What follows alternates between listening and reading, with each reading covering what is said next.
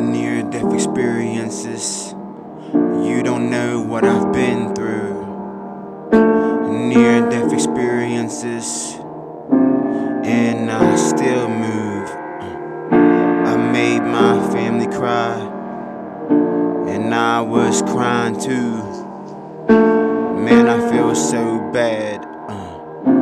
Luckily I have my dad Lou, all in my blood, and it's all love. And I'm looking up, trying to not look down with a frown, but sometimes it gets hard,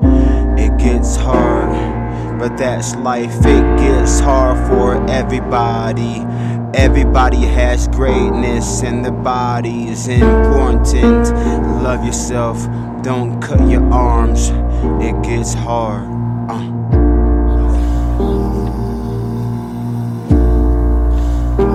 This is the remix.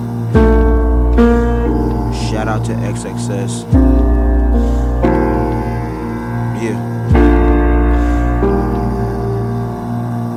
Look up. Don't take life for granted. Just live it and try to understand it.